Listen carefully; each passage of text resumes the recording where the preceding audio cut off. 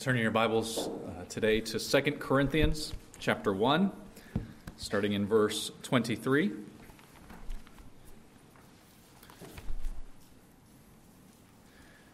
Second Corinthians 1:23. And we will be going through chapter 2, verse 11.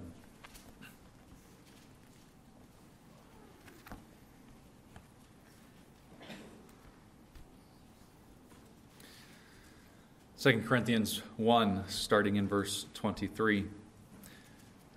This is what the Holy Spirit says to us through Paul. But I call God to witness against me. It was to spare you that I refrained from coming again to Corinth. Not that we lord it over your faith, but we work with you for your joy, for you stand firm in your faith. For I made up my mind not to make another painful visit to you. For if I cause you pain, who is there to make me glad but the one whom I have pained? And I wrote as I did, so that when I came, I might not suffer pain from those who should have made me rejoice. For I felt sure of all of you, that my joy would be the joy of you all. For I wrote to you out of much affliction and anguish of heart, and with many tears, not to cause you pain, but to let you know the abundant love that I have for you. Now, if anyone has caused pain, he has caused it not to me, but in some measure, not to put it too severely, to all of you. For such a one, this punishment by the majority is enough. So you should rather turn to forgive and comfort him, or he may be overwhelmed by excessive sorrow. So I beg you to reaffirm your love for him. For this is why I wrote, that I might test you and know whether you are obedient in everything. Anyone whom you forgive, I also forgive. Indeed, what I have forgiven, if I have forgiven anything, has been for your sake in the presence of Christ, so that we would not be outwitted by Satan, for we are not ignorant of his designs. This is the word of our Lord. Well, let's pray for his help now.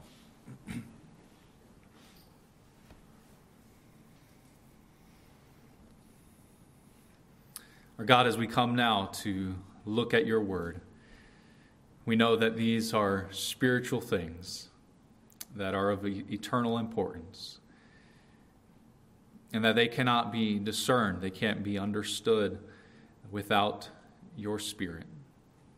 We pray, Lord, for the Spirit that works now within us, that he would teach us all things, that he would show us Jesus Christ, that he would convict of sin where necessary, and that you would show us what it looks like to walk in true obedience. We come to you because in our flesh we are weak, but we desire to hear and know these spiritual things. And so we ask for your help. We pray these things in Jesus' name. Amen.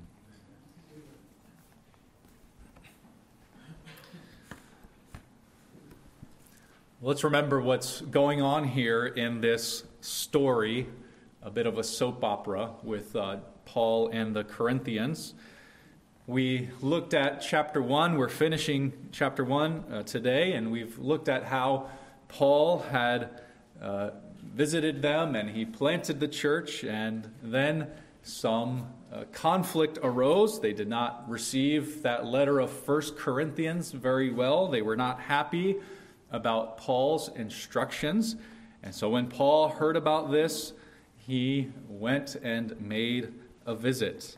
He went and made a visit, and things did not go well during that visit. And so as he was attacked there, some people stood up, probably publicly, and opposed him. And so now Paul has to write this other letter. He's writing this letter, 2 Corinthians, to defend himself. He's being attacked for his integrity, He's being attacked as a legitimate apostle, and he's trying to defend the fact that he really is an apostle. And so we've seen in the last couple of weeks how Paul is saying that he is a godly and sincere man, and he had said that he was going to visit Corinth again on his way to Macedonia, and he didn't end up doing that. And so because of that, people are saying that Paul is dishonest, or that Paul says one thing and does another. He can't be reliable. Paul says, no, I'm a man of integrity. And the reason he gave for the importance about that was because God tells the truth. God keeps his word. When God promised that he would save his people, he meant what he said. And so Paul's words there in verse 20 were that God's promises find their yes in Jesus Christ.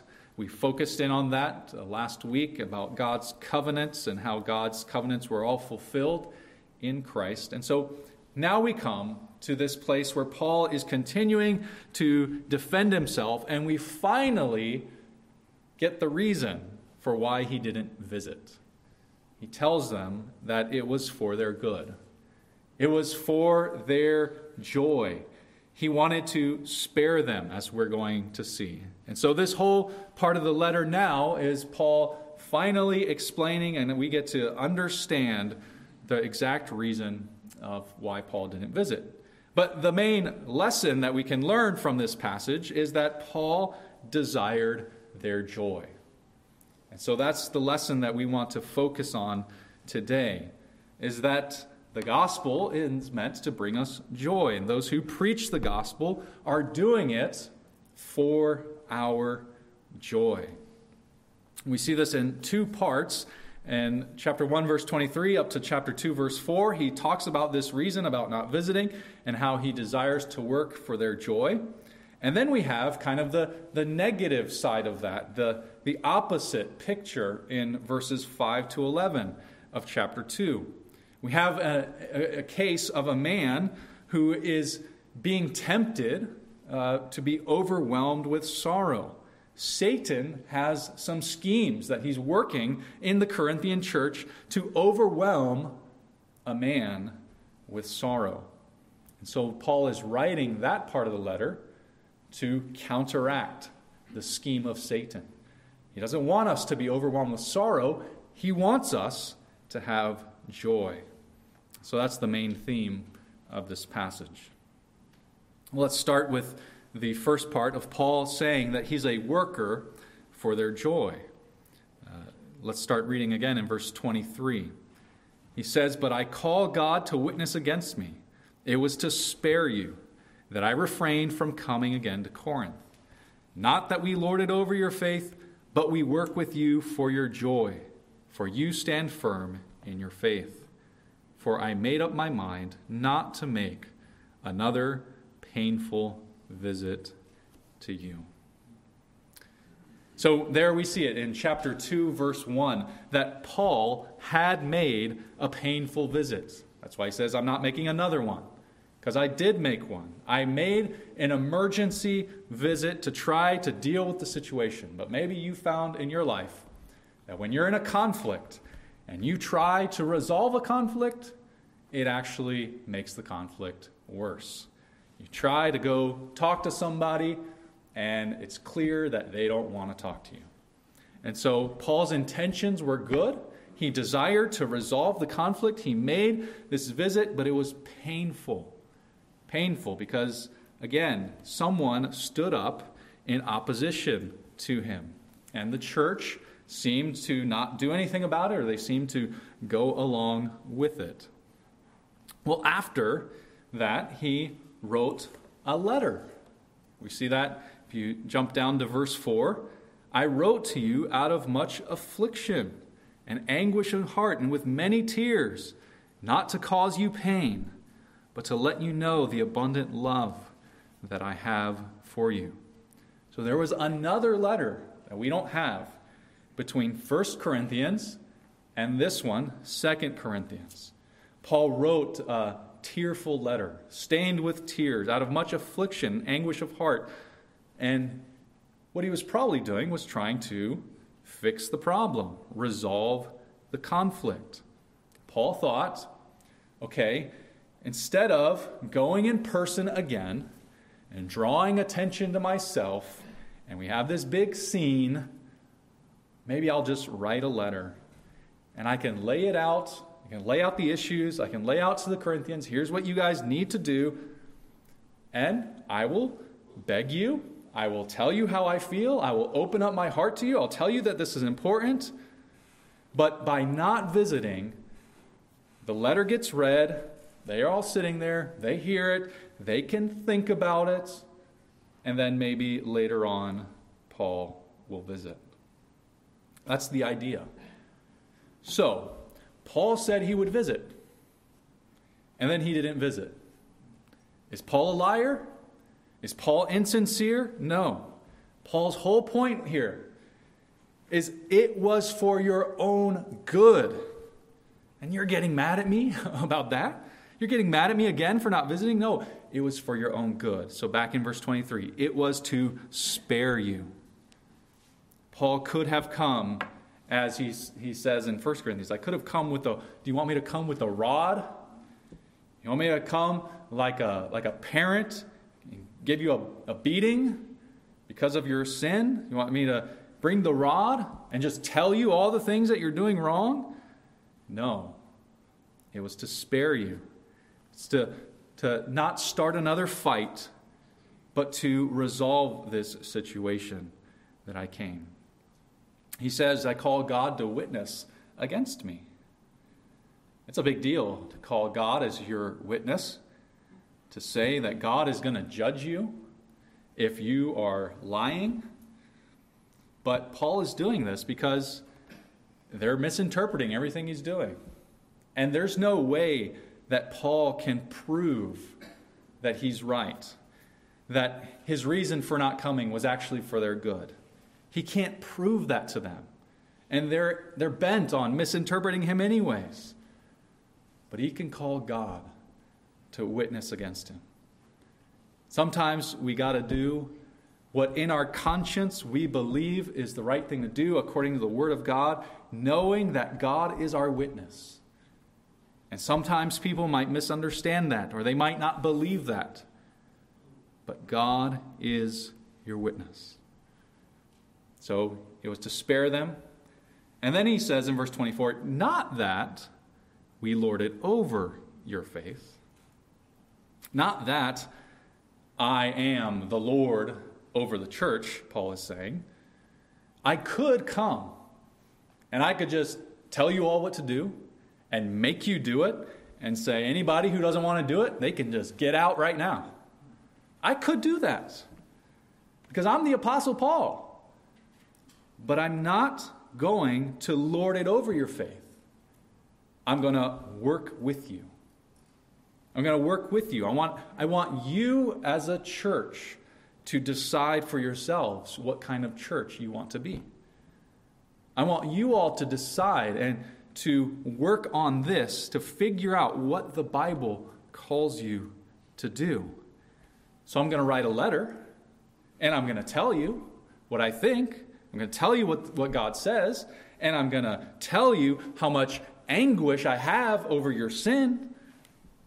But I'm not going to beat you into forcing you into doing what you need to do. You need to decide, church, if you are going to follow the Word of God. I am not Lord over your faith, he says, but I work with you for your joy. We are fellow workers, him and his helpers like Timothy. They are fellow workers with them for their joy. Paul wants their joy. That's the whole purpose of his ministry. That's the whole purpose of him preaching to the Corinthians. Well, he goes on, we'll talk about what that means, but he goes on in chapter 2 then to explain more about this. He says in verse 1, "For I made up my mind not to make another painful visit to you. For if I cause you pain, who is there to make me glad but the one whom I have pained? And I wrote as I did, so that when I came I might not suffer pain from those who should have made me rejoice. For I felt sure of all of you that my joy would be the joy of you all. For I wrote to you out of much affliction and anguish of heart with many tears, not to cause you pain, but to let you know the abundant love that I have for you. So we see in those verses this mutual, interdependent relationship for the sake of joy between Paul and the church. Paul says, why would I want to cause you pain if you're the ones who make me glad? If you're sad, that makes me sad. So I'm not going to cause you to be sad.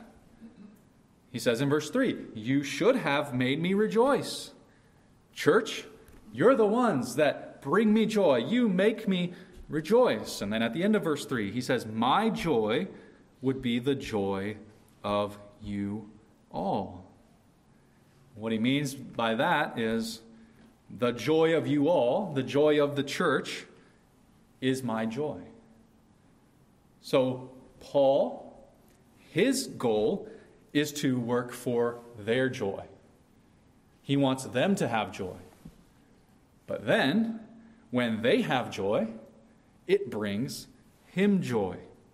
My joy is the joy of you all. Paul's work is a cycle that eventually brings him joy. And you might say, Paul, what idolatry! What idolatry that your joy would be dependent upon people.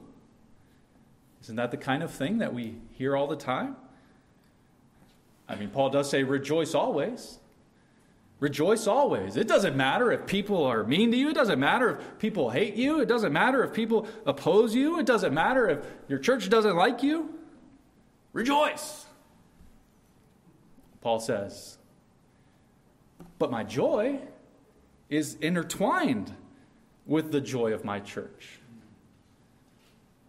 Well, Paul is not a robot. He's a human being. And God has designed us to be in relationships with people, and these relationships are meant to bring us joy. But that also means that relationships can hurt us. The very things that can bring joy can also bring pain. And it's not idolatry. God has made us to have relationships. God has made us to be in a church. And sometimes in the church there is pain, and many times there is also joy.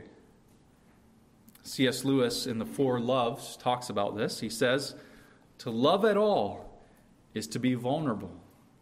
Love anything, and your heart will be wrung and possibly broken. If you want to make sure to keep your heart intact, give it to no one, not even an animal. Wrap it carefully around with hobbies and little luxuries. Avoid all entanglements. Lock it up safe in the casket or coffin of your selfishness. But in that casket, safe, dark, motionless, airless, it will change. It will not be broken. It will become unbreakable, impenetrable, irredeemable. To love is to be vulnerable. Maybe you've known people who just don't want relationships. Too hard, too much pain. I'd rather just be living life about myself. I'd rather wrap up my heart in my own little hobbies, not think about other people. I don't want anything to do with the church anymore because the church caused me pain. But Paul says that the church can also bring you joy.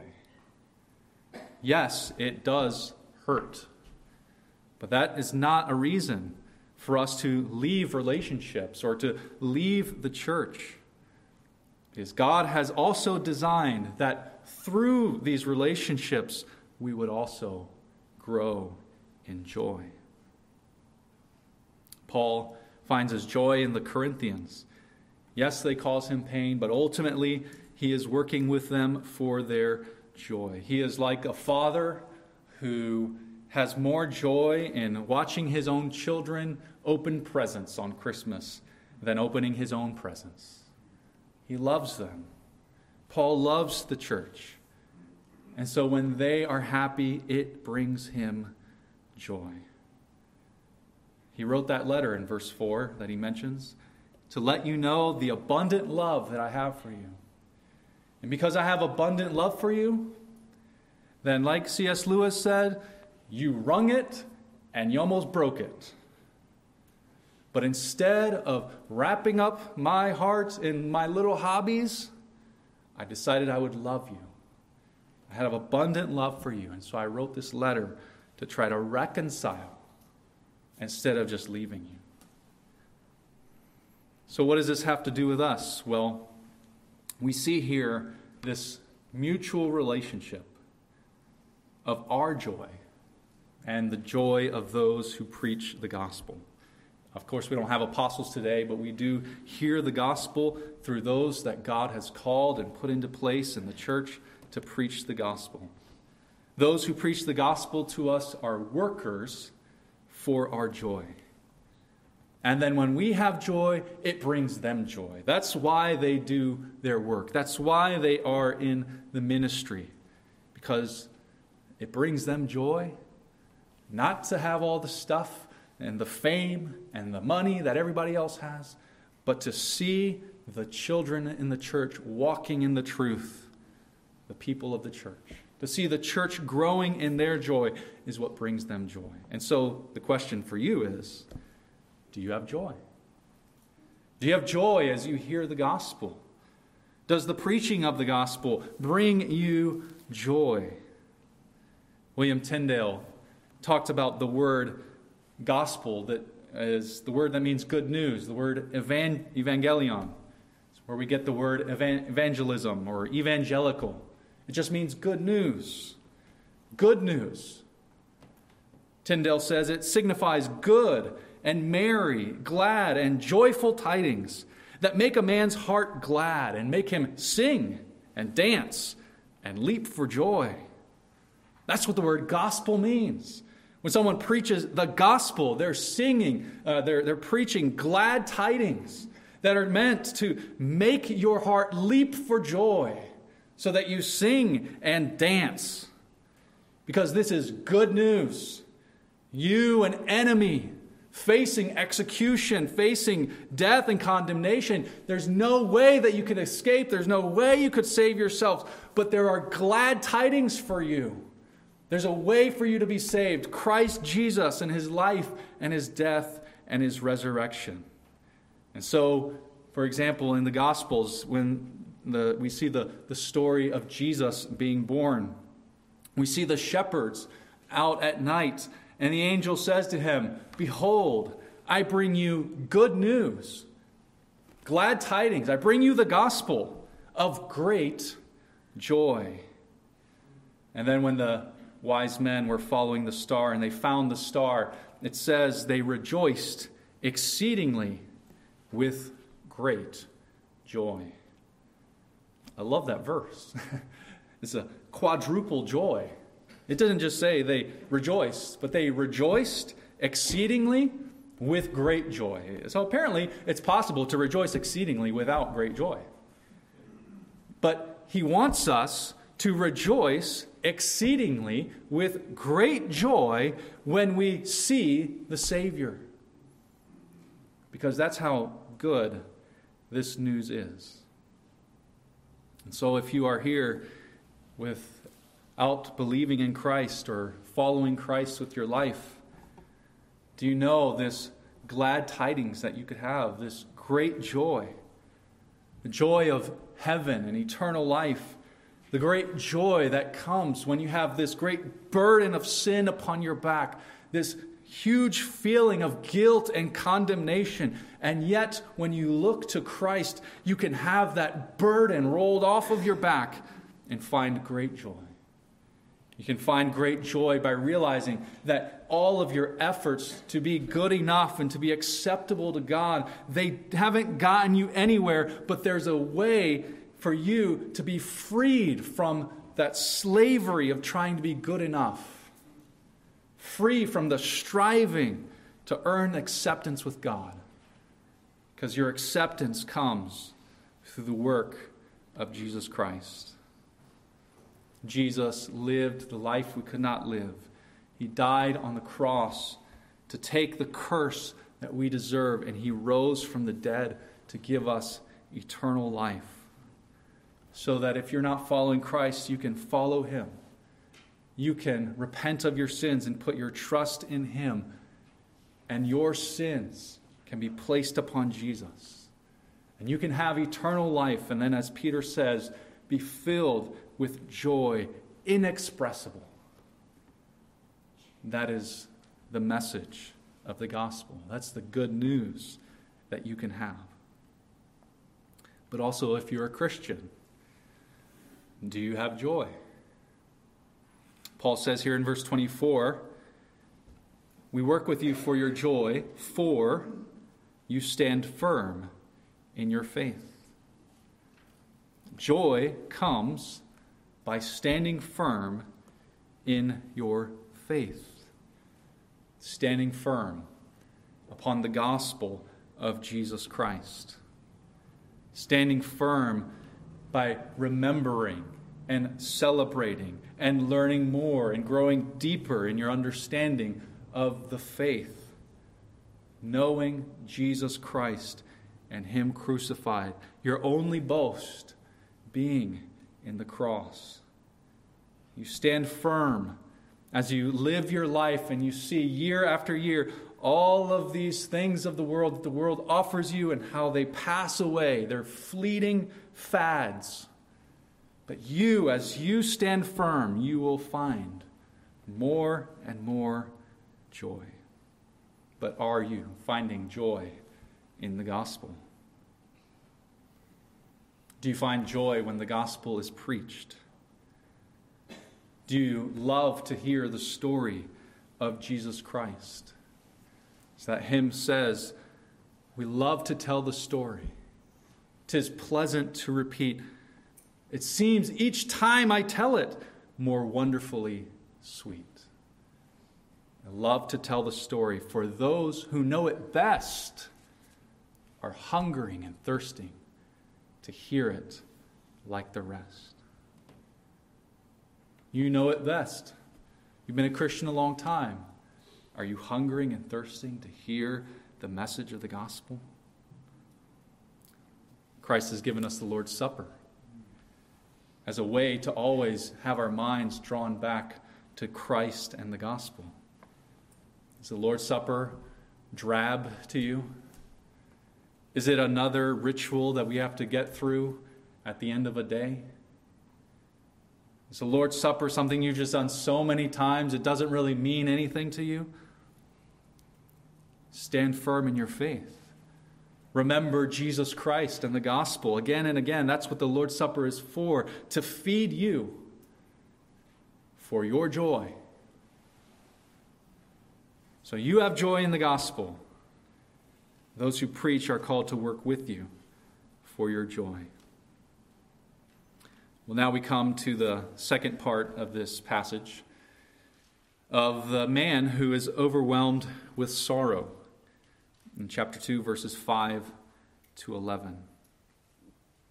Paul continues with this theme of pain that is being caused to him and the church. He wants the church to have joy. He wants this man to have joy. And so here's what he says about this one man, verse 5. Now, if anyone has caused pain, he has caused it not to me, but in some measure, not to put it too severely, to all of you. There's this one person, this man who has caused pain. Now, different commentators have different ideas of who this man was. A lot of people might think that it's the man of 1 Corinthians 5 who was committing incest in the church in Corinth. And Paul wrote to tell them to discipline him and to excommunicate the man, hand him over to Satan. And so some people think it's this man who had been committing incest and then was confronted by the church, and now here he is repentant, is overwhelmed with sorrow, and so Paul is telling them to reaffirm him, to bring him back into the church because he's repentant.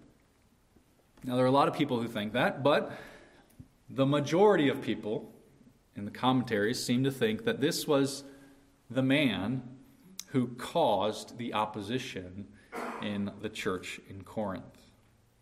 When Paul made that emergency visit and there was a big blow-up, there was at least one man who seemed to be the ringleader who stood up and opposed Paul and attacked Paul. That's what I think it is. That's the man that I think is the one who did this. And so Paul says here in verse 5, this man has caused pain with his opposition. But he says, he's caused it not to me, but to all of you in some measure. Now, I don't think Paul is saying he literally didn't cause me any pain, like I'm fine. I think what he's saying is, again, I'm not trying to draw attention to the personal attack. It's not that he personally attacked me that's the real problem. The problem is how that attack affected the church. By him attacking Paul, it was causing division in the church. And so, Paul is saying, look, the pain that he caused really is not about me. It's in some measure to all of you. I think he says in some measure because he didn't literally attack the whole church, but his division affects the whole church. That's a good reminder for us. Euodia and Syntyche in Philippians, these little fights between these two women, that's not a fight between two women. That's the body of Christ being ripped. It affects the church. A small group within the church opposing the leaders of the church, that's not a small group that's being affected. That's the church being divided. And so we always need to remember that we need to be pursuing and working hard for peace and unity in the church because it affects the whole body. We are one body. We need to remember a little leaven leavens the whole lump.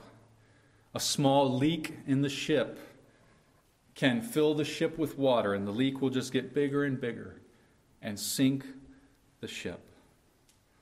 So this man has caused pain. He's caused division.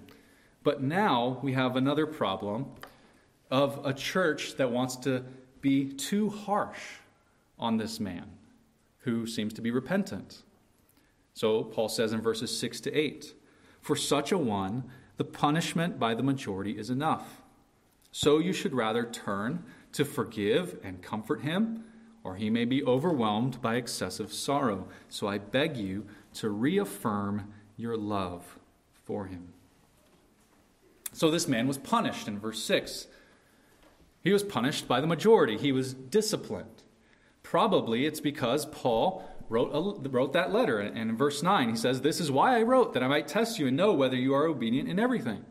He probably, in his letter, said, okay, guys, if you want to fix this relationship, this man needs to be held accountable. We're not going to sweep sin under the rug in this church. We're not just pretend nothing happened and all just lovey-dovey towards each other. No, sin happened. It needs to be dealt with. So there was a punishment. There was church discipline. Church discipline is biblical, it's healthy, it's necessary. Church discipline was done by the majority. So we see here even that there was a concept of who was in the church and who was not. You have a majority of the church, that requires membership, right? Who are the 100 people who are allowed to make this decision? We need to know, because if 51, the majority, made this decision, we need to know who those 100 people are. So we have membership. We have a church making a decision to excommunicate, to discipline. That shows us that the congregation has a role in the church. They're led by the elders, but the congregation does church discipline at the final step. And the congregation is the one who chooses their leaders. They make this decision. So they practiced church discipline. It's a reminder to us that church discipline is good for us. It's biblical. And so if you're not a member, You need to join a church because you need to be under discipline. It's pride to not be under the discipline of a church. You need a church to hold you accountable. You need a church to be willing to excommunicate you if you are so blind to your sin. So, church discipline is good. But the purpose of discipline is to restore you, to restore us when we fall into sin. And the sad thing is that in our day, there aren't many churches that practice discipline. And so when someone does get discipline, they just leave the church. And they go down to another church. And they sit in the pews and sit in the chairs. And that church isn't going to do anything about it. And even if we were to call them and tell them what's going on, they're still not going to do anything about it. And so a man can be so blind in his sin that he will commit adultery, and we would be faithful to discipline him, and he will go and sit in a church with his mistress. Trust me, it happens. And that church will do nothing about it. Don't be so foolish. Submit yourself to the church. Allow them to call out your sin and bring you to repentance. And don't just leave and go to another church where you can get away with your sin. But repent and be restored. It's painful. It's hard. It's hard to come back to a church where everybody is going to know what you've done. But it's biblical and it's for your good. But we see, Paul says the punishment is enough. It's enough. Apparently the man repented. Praise God. Apparently the man was sorrowful over his sin. And so Paul says, turn and forgive him. There's no forgiveness without the man's repentance. But he's repented, so now it's your turn to forgive him and comfort him. And Paul says in verses 10 and 11, anyone whom you forgive, I also forgive. Indeed, what I have forgiven, if I have forgiven anything, has been for your sake in the presence of Christ. So Paul's saying, look, I forgive him. Don't think that you have to stand up for me because he attacked me. No, I forgive him. You need to forgive him. The problem is that now, though, the church seems to be piling on the punishment, continuing to punish a man who's repentant, continuing to cast out a man who is truly sorrowful over his sin and desires to come back.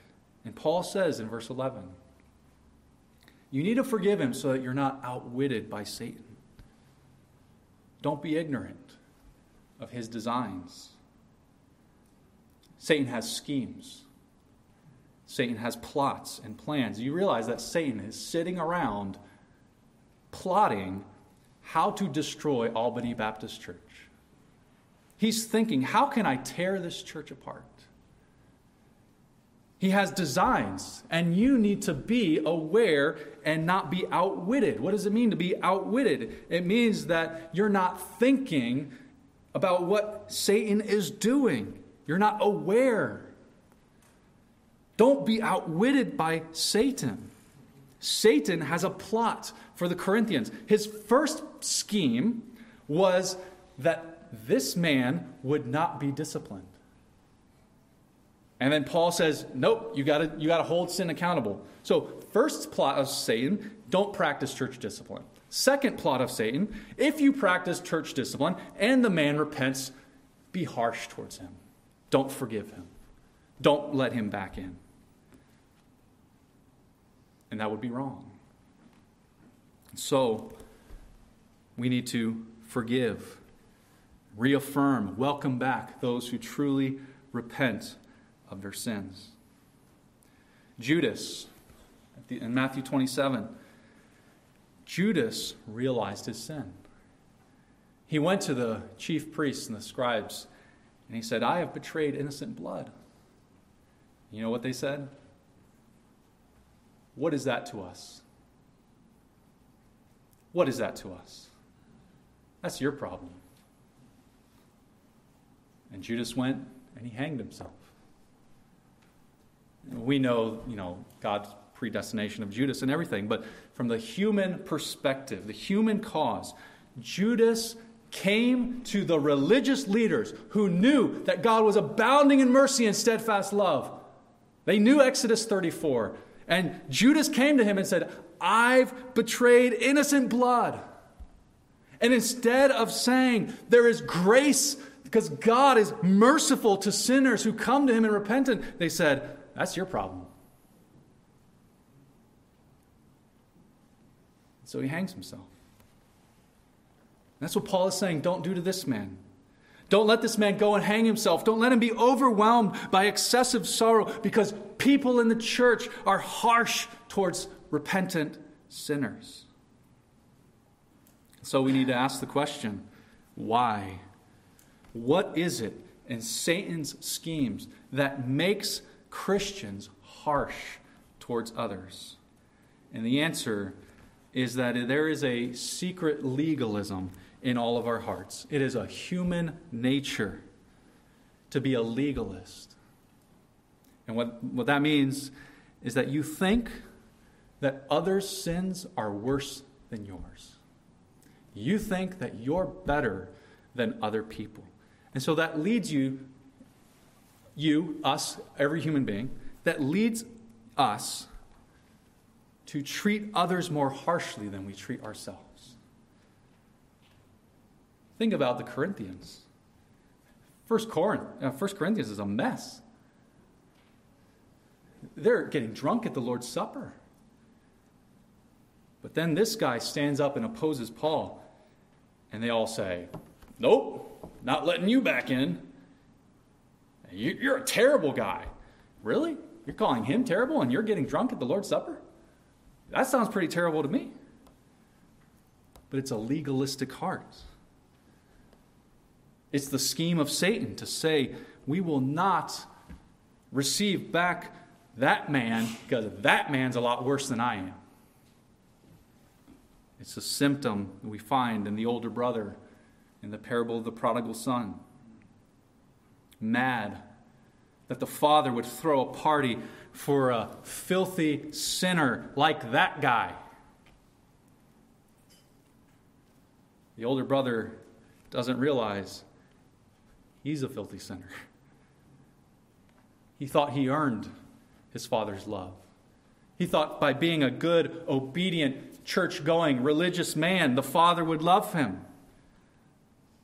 So his sins of self-righteousness, his sins that are internal in the heart, aren't as bad as the filthy little brother. And that's the attitude that you and I have towards others. Someone said, when we look at other sins, we become judges. When we look at our own sins, we become defense attorneys. It's very easy, isn't it, for you to explain your sin? Well, look at my circumstances. Look at my experiences. Look at how I grew up. Look at all the temptations that I face. That's why I did this. But then when it comes to somebody else's sin, no room for grace for you. So the solution to counter the scheme of Satan is to know your sin. To know how bad your sin is and to actually be broken over your sin. The Corinthians need to realize that they need to receive this man because what he did is not any worse than anything they've done. And if they want forgiveness from the church, they need to offer forgiveness to this man too. We who are Calvinists of all people should know how bad people are. You should know how bad your heart is, and you should know how bad other people's hearts are. You should know how long your sanctification takes. And so you should know how long it's going to take other people. Realize how bad your sin is. Realize how long it takes you to overcome your sin. And you won't be as harsh towards others. We need prayers like in the Valley of Vision. And I'm concluding with this. You should read Valley of Vision. The prayers of confession are amazing, and you need to believe these kinds of things. This one is called Yet I Sin. This is the attitude that you need to have about yourself. Eternal Father, thou art good beyond all thought, but I am vile, wretched, miserable, blind. My lips are ready to confess, but my heart is slow to feel, and my ways reluctant to amend. I bring my soul to thee, break it, wound it, bend it, mold it. Unmask to me sin's deformity, that I may hate it, abhor it, flee from it. My faculties have been a weapon of revolt against thee. As a rebel, I have misused my strength and served the foul adversary of thy kingdom. Give me grace to bewail my insensate folly. Grant me to know that the way of transgressors is hard, that evil paths are wretched paths, that to depart from thee is to lose all good. I have seen the purity and beauty of thy perfect law, the happiness of those in whose heart it reigns, the calm dignity of the walk to which it calls. Yet I daily violate and contemn its precepts. Your loving Spirit strives within me and brings me scripture warnings and speaks in startling providences and allures by secret whispers. Yet I choose devices and desires to my own hurt. I impiously resent and grieve and provoke him to abandon me. That's your heart. That's who you are. And so that brings us to the joy of Christ. If you understand how wicked your heart is, you will have great joy that Christ would show grace to you, that he would save you, and that will help you towards others. Not to be harsh with them, but to work for their joy, to give them the same gospel that you know you so desperately need. May we be a people who are not overwhelming others with excessive sorrow, but working with them for their joy. Let's pray.